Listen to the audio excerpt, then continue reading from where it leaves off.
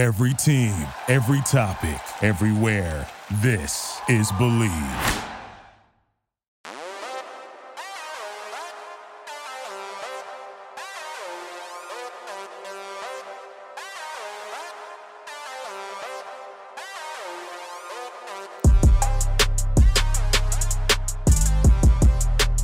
The first round of the playoffs have come and gone, and there is a lot to talk about, which we will get into in just a few moments. But first, a new format on today's show. Very excited about this because it is about time we bring in the wheel. What is the wheel, you may ask? Today, it's the wheel of possibilities. We have multiple scenarios on this big, beautiful off-screen wheel, and when we spin it, we'll decide how possible that scenario is for next season. It should be a lot of fun. I cannot wait to do this all right here on the Breakout Football Podcast on the Believe Podcast Network, sponsored by LinkMe. I'm Zach Cohen of the Draft Network, alongside the exceptional Cole Topham of Chargers Wire.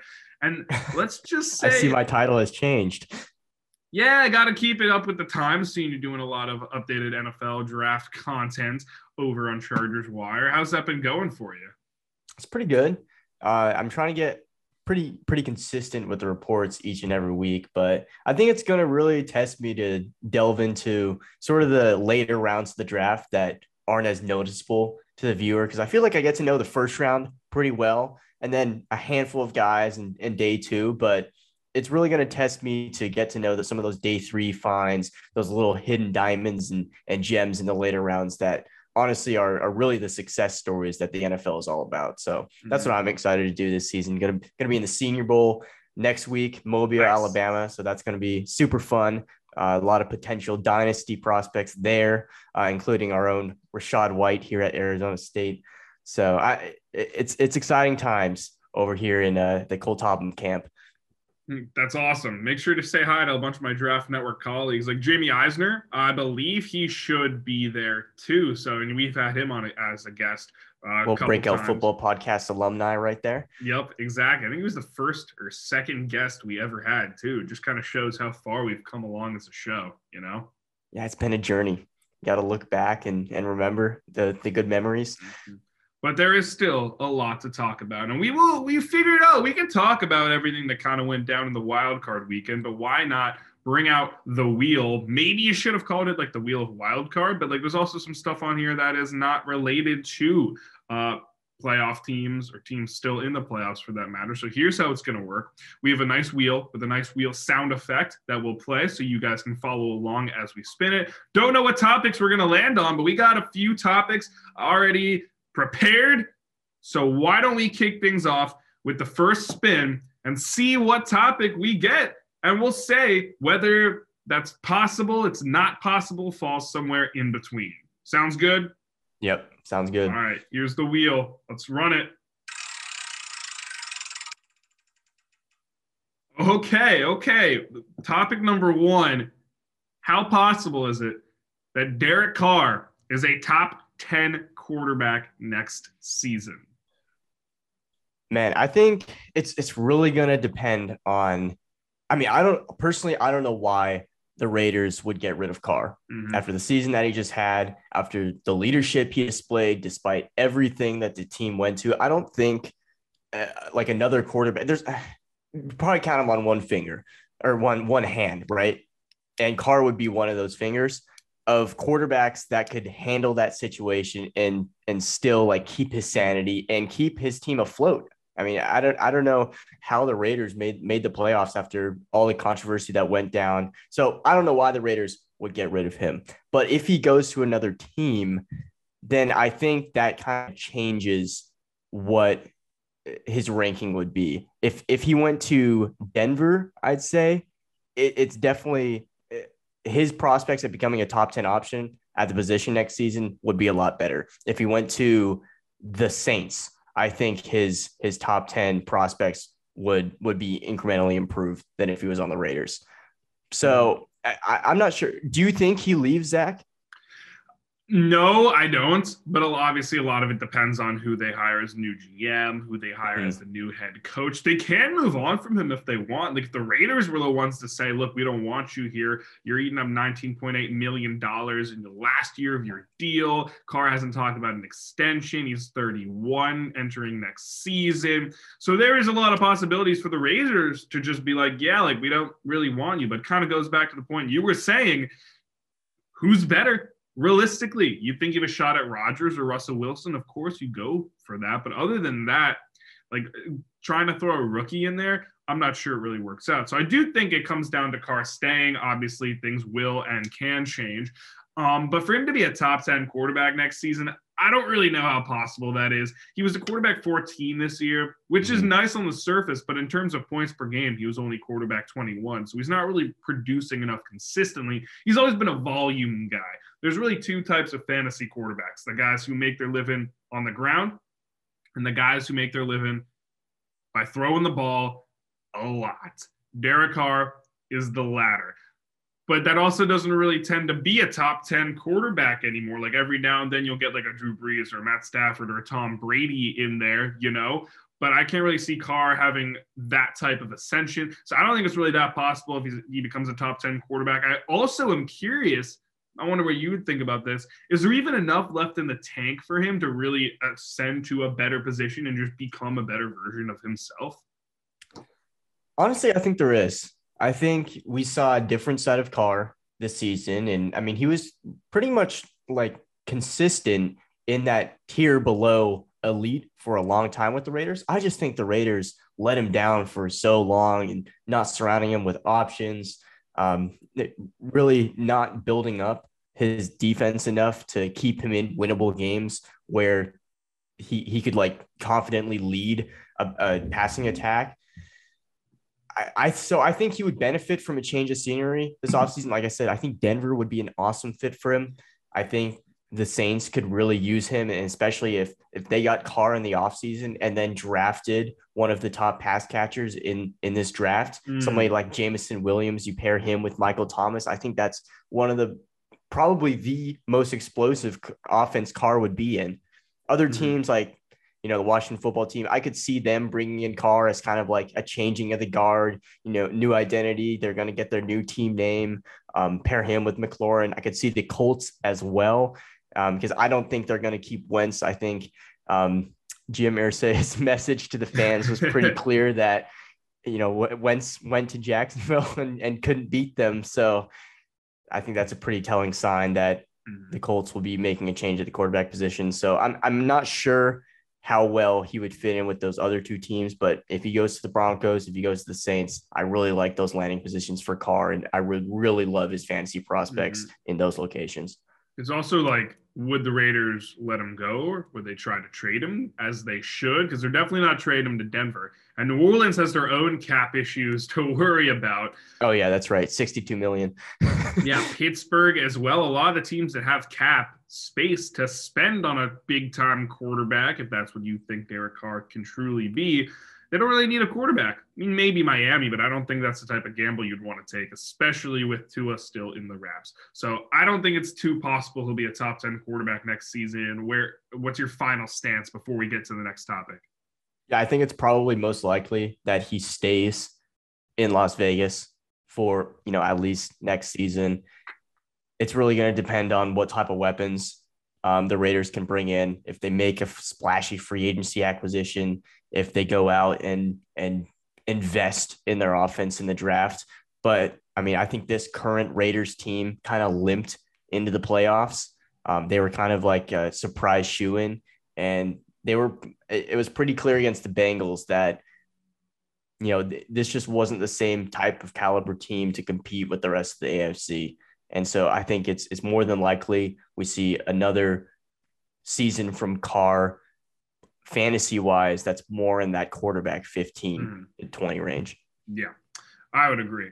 All right, so we're not too high on Derek Carr being a top 10 quarterback. Let's spin the wheel again. Bring it up. Here we go. Ooh, okay, here we go. Topic number 2. How possible is it that Cam Akers is a second-round fantasy running back. Why did I say quarterback? I mean, the way the Rams use their weapons, you got Odell Beckham throwing sideline dimes. I mean, I could see Cam Akers, suiting up under center, for at least a couple of snaps. Yeah, you never know with that offense. But how possible is it that he's a second-round pick in fantasy next season? Obviously, story's pretty well documented. He was probably going to be a second-round pick coming into this season. Tore his ACL in the offseason, paved the way for Darrell Henderson for like the first half of the season. Sony Michel finishing it off for the LA Rams. But then Akers coming back 6 months later from a torn ACL. That is historic. And he looked pretty darn good against Arizona. So should fantasy managers be taking him as a second-round pick or maybe even earlier next season? Yeah, I mean, I think it's pretty telling that the Rams, they have a pretty, healthy backfield. They've got depth in there, Darrell Henderson, Sony Michel. And then Cam Akers comes 6 months off an Achilles injury and provides like an immediate impact in pretty much a RB1 role in the wild card. And so I think that pretty much tells you what this Rams team thinks of Cam Akers and, what he can handle in the offense. Like, this isn't probably going to be a committee approach. This is going to be Akers' backfield next year. And he's going to get, a lot of carries, and he's going to get those goal line opportunities and be a pretty consistent scorer. So I think he is going to be a dependable, reliable option for fantasy managers. And that's kind of what I'm looking for in when I'm drafting, my first or second running back off the board. It's such an interesting situation. It kind of echoes like what we've talked about multiple times about the Niners and the Dolphins backfields, for better or for worse. It's just kind of like whoever's back there is really getting the points. That's not a knock on Akers because we've clearly seen his talent. He is a good football player. I'm more concerned about, can we rely on his usage consistently? Because this is a Rams backfield that has gone through a lot this season and has still found ways to produce. So to me, it's like, and I think Cam Akers is a very talented player. I'm not too surprised by his ascension into, being a good, reliable starter, especially in fantasy. But to me, it's kind of like Sean McVay, we know, loves to ride the hot hand. His best running back is going to be on the field. If it's not Cam Akers, it'll be Darrell Henderson. If they decide to re-sign Sony Michel, which to me, I don't think that'll necessarily happen. So let's say it go into next season with Akers or Henderson. Even if Akers is the main guy, that can pay off huge. But I do think there's a lot of room for him to bust because we've seen all it takes is Henderson to get hot and he could be the main guy. With that said, still, if you're taking a running back in round 2, you're either taking a guy with a lot of upside or you're taking a running back who may not have much upside, but he's got job security, literally like Ezekiel Elliott. At least we think for now. Maybe Tony Pollard steals the job. We are very big fans of Tony Pollard here on the Breakout Football Podcast, as many of you listeners may know.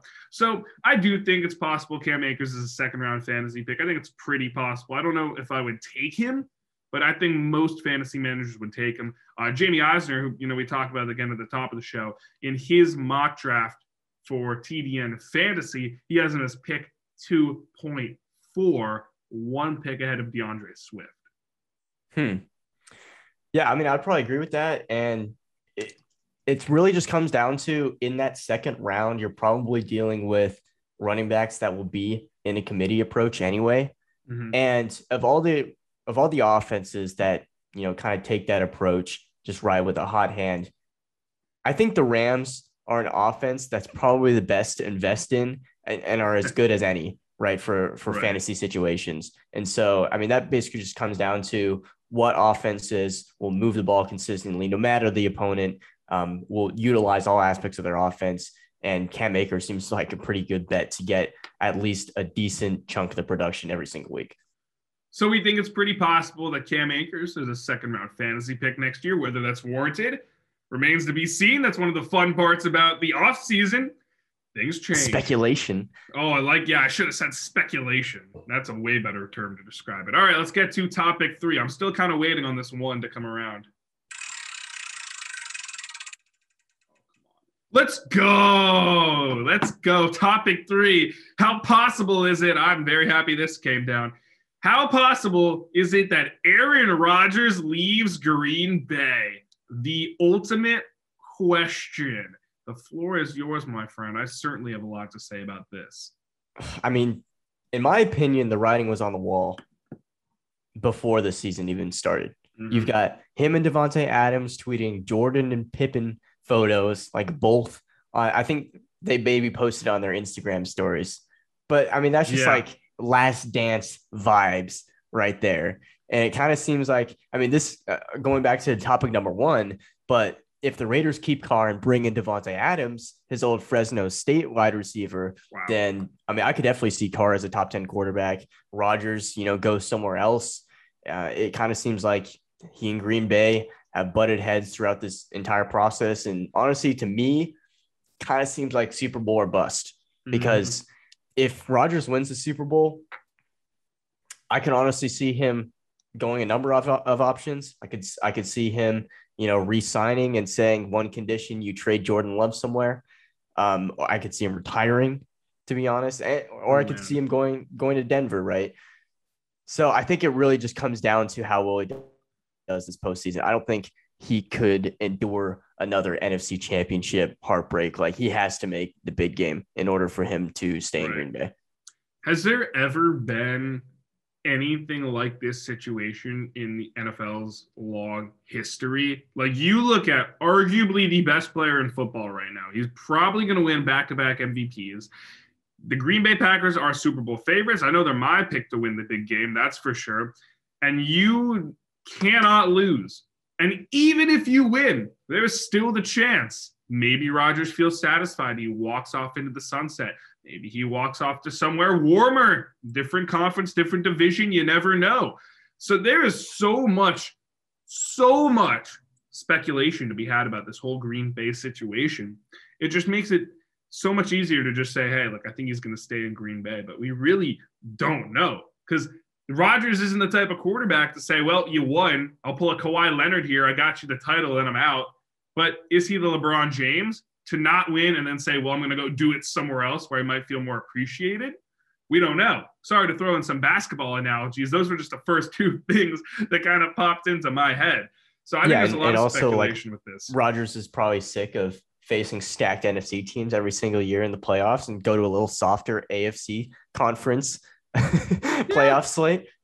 I guess. Yeah, I don't know. That's an interesting discussion to be had for another time, because I don't know. I would think the NFC's got the better powerhouses, but I think the AFC is probably more well-rounded, at least right now. Maybe not side of Pittsburgh. Yeah, I mean, you'd still have to deal with a rising Bengals team, Joe Burrow, Jamar Chase, deal with Patrick Mahomes, Josh Allen, strong arm talents. So, I mean, Rodgers would have to, outduel the young guns over there for sure. But yeah, like I said, Super Bowl or bust for Rodgers, I think, if he leaves or stays in Green Bay. Well, let me ask you now, because I think we're both pretty much agreeing. We don't know. Like, it is possible Aaron Rodgers leaves Green Bay, but like, it also just might be the easiest decision ever to stay in Green Bay, where you have this fantastic roster around you, probably the best roster you've ever had, with a great chance to win the Super Bowl. But if he does leave, where the hell is he going to go? I think probably Denver. I think Denver they were linked to him. They were pushing for him hard in the offseason. And I think Rodgers probably wants to go to a team that wants him like as bad, because it didn't really seem like he was feeling the same type of energy with Green Bay over the offseason. And honestly, like, the way he structured his contract when he came back gave him all of the decision-making power like in the world. Like, he has an opt-out. He garnered, or he clamored for incentives into his contract. He turned some of his leftover contract money into his signing bonus, I think. So it's all just shaping up to Aaron Rodgers playing his way toward, forcing Green Bay's hand for this next season, or setting himself up for another payday in the offseason. Right. I've been saying since day one of the Rodgers drama coming out that he needs to link up with Mike Tomlin in Pittsburgh. It is a match made in heaven. It just feels right that if Aaron Rodgers is going to be playing elsewhere, that it would be in Pittsburgh right after playing in Green Bay. So I'm going to still stick by that. Like, I think Pittsburgh needs to make that happen with Rodgers for sure. So we're 3 down, 3 more spins left on the wheel. Still hoping.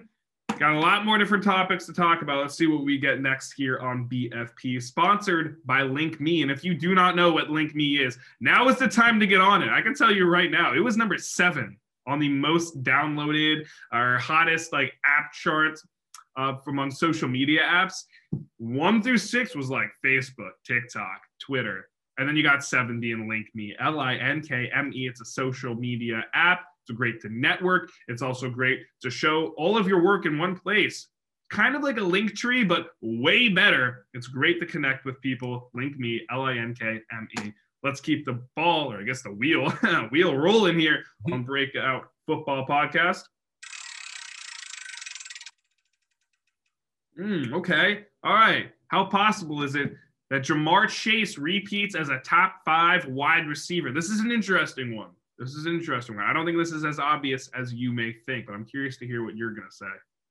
Yeah, there's always the fabled sophomore slump, for wide receivers. I mean, I guess second-year players in general.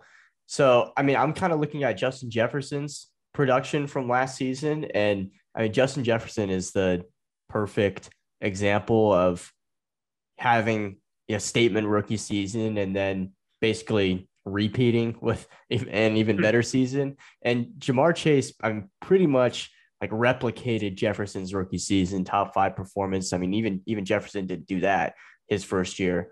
He was top 6. So, I mean, one spot lower. I think there's a good chance that Chase can repeat, but that top 5 is just so close, because when you look at the players underneath Chase, Tyreek Hill, Stephon Diggs, Deontay Johnson, somehow, Mike Evans and Hunter Renfrow snuck up there too. But it's really hard to keep your, stay on the throne, right? Once you're there. And I always say this, I think I've probably said this like way too many times at this point, but you can't judge one player off of one season. That's not to say Chase is overrated. He's going to fall off, but the possibility is there for him to just completely suck next season. Obviously, that'd be pretty shocking. I think we can all expect him to be pretty good for a long time, seeing what he did last season. I think it really just kind of comes down to health. You look at the top receivers, like you all said, they were basically healthy. So Chase has never really had any major injury concerns. Obviously, he sat out his final season of college. I'd say it's pretty possible Ja'Marr Chase repeats as a top 5 wide receiver. Now, again, will Davante Adams stay? Will Cooper Kupp regress? What other rookie receivers can bounce up in year 2 and kind of follow Chase? We don't know. But the best indicator of future success is, and has always been, past success. Chase played like a baller this year, top 5 in total points and points per game among the wide receiver position. I think it's pretty possible Chase repeats as a top 5 wide receiver in 2022. Do you think, would you take Chase as a top 5 wide receiver in your draft within the first 15 picks of the draft? I don't know, because I tend to value the running backs there, and I think most people should. Screw the zero RB format, my goodness. Because you kind of look at like the top receivers, right? Like Cooper Kupp, you could have gotten him in the 4th or 5th round. Justin Jefferson, what was he? I think he was a 3rd round pick. Ja'Marr Chase was like a 4th or 5th round pick as well. The upside's there for sure, but if I'm taking a player early, I'm trying to get my running back position down, because those guys tend not to hit well very later on. So we all know how that can work out if you decide to pass on a top running back. Of course, they can get injured, but that's another discussion for another time.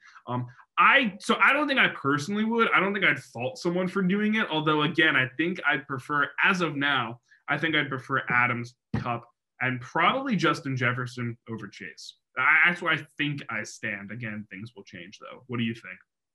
Yeah, I mean, another receiver that finished above Chase this season was Deebo Samuel. Do you think how likely is it that Samuel, I don't want to say he gets figured out this offseason, but it kind of seemed like his usage and maybe him being injured for his second season kind of caught the league by surprise in how to prepare for him. So do you think he kind of falls off a little bit? People or, teams will be able to kind of guard those end arounds and adjust to him in the backfield a little bit better? Well, I will say I love Deebo Samuel as a player, and he could have been a much higher draft pick coming out of South Carolina, but he got hurt. I think it was a broken arm or broken leg that really pushed him down the draft board. So it took him some time to acclimate to the NFL, and then last season was just a complete dud. If you listened to our awards show last week, and if you are listening right now and you haven't, feel free to listen to it afterward. We dubbed Deebo Samuel the fantasy comeback player of the year. Played poorly last year, decided to show up big this year. Was he the comeback player of the year? Yeah, he was the comeback player of the year. I was thinking about breakout player of the year, which we gave to somebody else. Spoiler, you should go check that out. I do think there are some factors that could limit Samuel. Like maybe Trey Lance decides to take off a few more times. Maybe that takes away a few carries from Samuel. Maybe the Niners finally find a healthy running back to take away some carries. Maybe Brandon Ayuk and George Kittle are healthier. You never know. So I don't know if I'd bank on Samuel repeating the success from this season, but he's still a good player. And again, I'd probably expect at least somewhat similar success, at least the wide receiver one type of production. But I don't think I'd take him over Chase. So I think I'd probably lean Chase over Samuel just based off those factors alone. Yeah. And so, I mean, even if Deebo Samuel doesn't repeat in the top 5, then it's pretty likely like Tyreek Hill will, be up there and be in competition for that. Stephon Diggs is always, as long as he has Josh Allen, he's going to be in consideration for that. But I mean, regardless, it kind of seems like Chase is kind of locked into that range anyway. Exactly. A lot. Jesus, I got to put it on a t-shirt or have a button that says a lot's going to change, a lot's going to change, a lot's going to change, because we could have a completely different conversation about Ja'Marr Chase in 4 months from now. So with that, we got 2 more spins left on the wheel of possibilities here on the Breakout Football Podcast. So let's see what we land on for spin number 5. All right. This is an interesting one. I saw you tweeting about it earlier, I know you're excited to talk about this. What is the possibility that Darnell Mooney finishes top 10 in receiving yards with Justin Fields at quarterback? I'm kind of taking this as a 2-parter, although I think Justin Fields is the bona fide starter in Chicago next season, right? Like that seems pretty set in stone. No more. I think it's a given. Yeah, I think Justin Fields is the man next season, and I'm really excited what he can do, especially with improved play calling, the keys to the offense.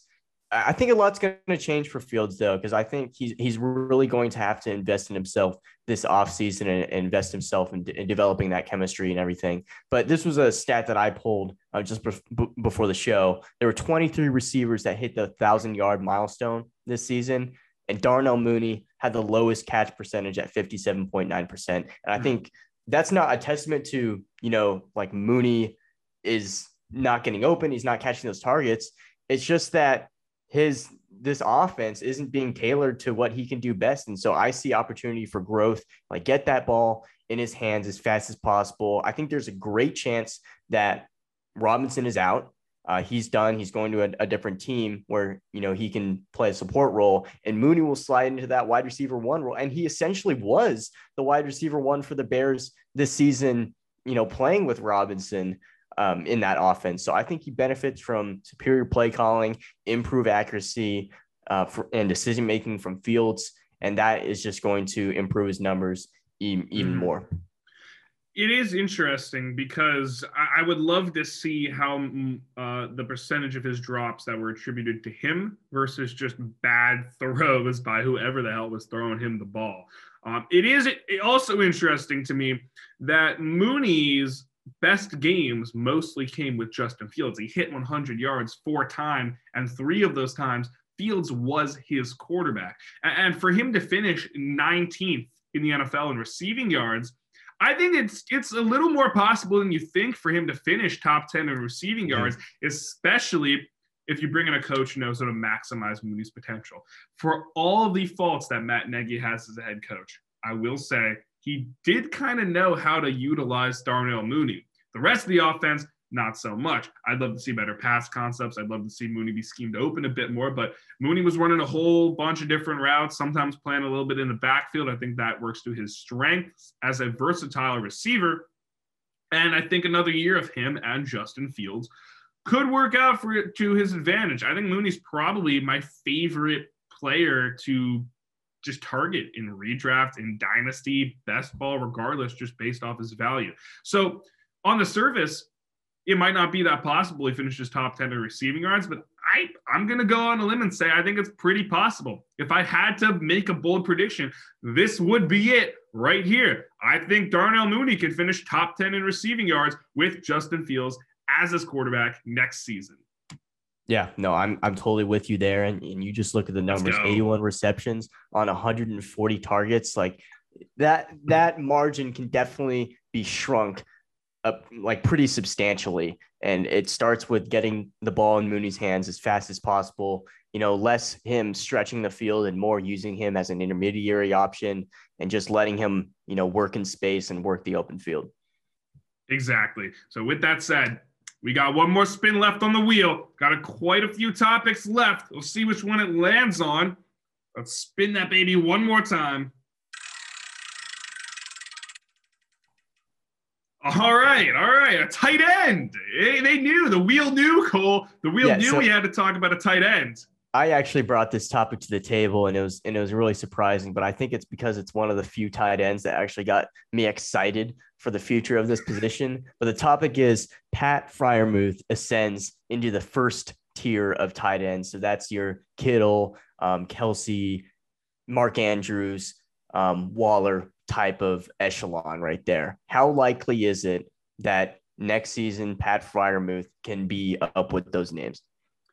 I really don't think it's that possible. And sorry to, really damper your expectations there. Yeah, I'm sure you got a great. Don't worry, this position lets me down every single year, so it's nothing new. Well, I'm sorry to be the next part of this position to let you down because I really don't think it's too possible Freiermuth ascends into the first tier of tight ends. Can he be a tight end 100%? I think a lot of people are banking on that, as they should be, because you look at what he did during the second half of the season. He did emerge as one of the better tight ends, or from like weeks 8 to like weeks 13. But he was tight end 13 overall in the season, which, again, he started off slow, wasn't really utilized much. Eric Ebron had a bigger presence, which is fine. He was tight end 16 in points per game. But from week 8 on, he was still just tight end 11. And there were a lot of great games from Freiermuth, a lot of tight end 1, tight end 2 performances down the stretch. I think that can continue. But to say he takes the next step and becomes the next Mark Andrews, Travis Kelce, George Kittle, I don't know about that. And this kind of goes back to something I was looking at prior to the season. Let me see if I can pull it up here while you're making your case. You really got to look at where these tight ends break out. I think it's a little bit before Freiermuth's projected breakout. Down the line, he can ascend into the first tier. Totally great dynasty buy. When the Steelers took him, tweeted out, hey, I'm getting all my Pat Freiermuth shares in Dynasty right now. So I think that's still looking pretty good. But I don't really see him becoming the next great tight end next season. Okay. You think he's going to take some time to come along and just follow the traditional career trajectory for those top tight ends? I mean, for me, I'm intrigued at his prospects next season. I think he's definitely a guy I'm going to be targeting. Because, I mean, obviously, I don't like going after the top tier tight ends. I like to hit on, a find either off of waivers or in the later rounds, load up on other positions. And Freiermuth definitely would have been, a nice – he will be a nice candidate for me next season because over his last 8 games, Freiermuth was tight end 10. I think he's a dynamic option in the red zone and just at the position. And I've said this before, but this guy is built like a receiving tight end.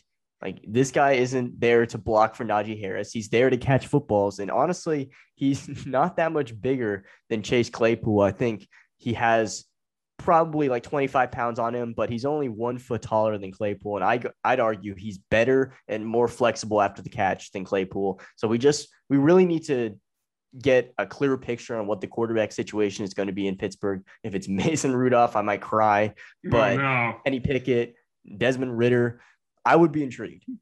I think the entire world, aside from like Mason Rudolph's close family and friends, would moan with despair if Mason Rudolph was subject to our television screens again. That would be pretty brutal. I can't find the stat I was looking for, but I am now extremely curious to dive into like the prime time for tight end breakouts. Maybe I'll do that for a class project because I need to do something like that anyway. So, hey, I'll look into that. But I don't know. Like age 27 or something like that. I did have a tweet that was like at FF_intervention said like and I couldn't find the data to back this up. So I'm just going off a tweet I made a few months ago that the prime breakout time for a tight end was when they turn 25 and it's at least their third year in the league. So might need, and this is ironic. Prime because is 23. So, I mean, that timeline matches up. It does, right, exactly. And it's funny because, I projected Hockenson to be the guy this year, and he was playing well. He was playing actually exactly at his ADP with a little bit higher. I think it was tight end 4 before he got injured.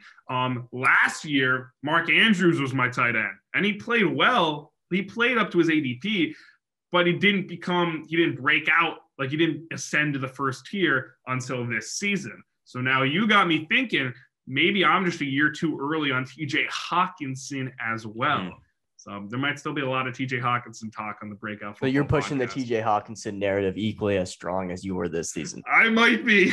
I very well might be. It's year 2 of the TJ Hockenson hype. It's got to happen at some point or else I don't know what I'm going to do with this position, man. I don't know. I'm definitely not going to do what you do. That's for sure. I'm taking my tight ends early. Hey, I mean, maybe after this season, I'll be spending time with my pro tight end co-host Zach Cohen for pretty much the whole season. I might be more inclined to spend a little bit more premium capital on a tight end in my draft next year. Well, and if you're doing your NFL draft content, you find a tight end you like, well, let me know so we can both get ahead of the game in the Devy, Dynasty, and all those fun formats, because we're going to be talking about a lot of that type of stuff during the offseason as well. And with that, we will put the big wheel of possibilities to rest. I have a feeling we will be bringing her back. Oh, it'll be back. It always comes back, just like the wheel, just always comes back around. Always comes back. So we'll definitely get creative with that. I had a good time trying out this new format. And next week, you'll be at the Senior Bowl. So we'll see what we can get done with you in Mobile. I'll still be in Gainesville. We'll see what we can cook up. I wish I was in Mobile. That would be a lot more fun than being here for another week. That's for sure. But in the meantime, you know what to do. Feel free to follow us on all platforms. He's at Ham Analysis. I am at Zach Cohen FB. Literally every platform. We're on it. Twitter, Instagram, not MySpace, unfortunately. And again, download Link Me, our proud sponsor of the show. Cue the outro music. Everybody enjoy the divisional round. I'm putting it now. I think the Bengals beat the Titans. That's my hot take. Send us out with a hot take, my friend. Put you on the spot. I mean, I think the Niners crumble. I think the Bengals could surprise some people. That's all I'm saying. I think Joe Burrow and Jamar Chase are built for the playoffs. Fair enough. This has been the Breakout Football Podcast. I'm Zach Cohen alongside Cole Topham. Cole, you know what to do. Yeah, I mean, I would say go catch some dubs, but fantasy football is over. So just enjoy some playoff football, baby. It's a good time.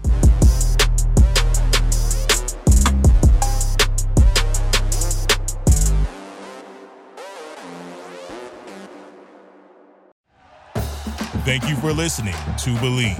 You can show support to your host by subscribing to the show and giving us a 5-star rating on your preferred platform. Check us out at Believe.com and search for BLEAV on YouTube.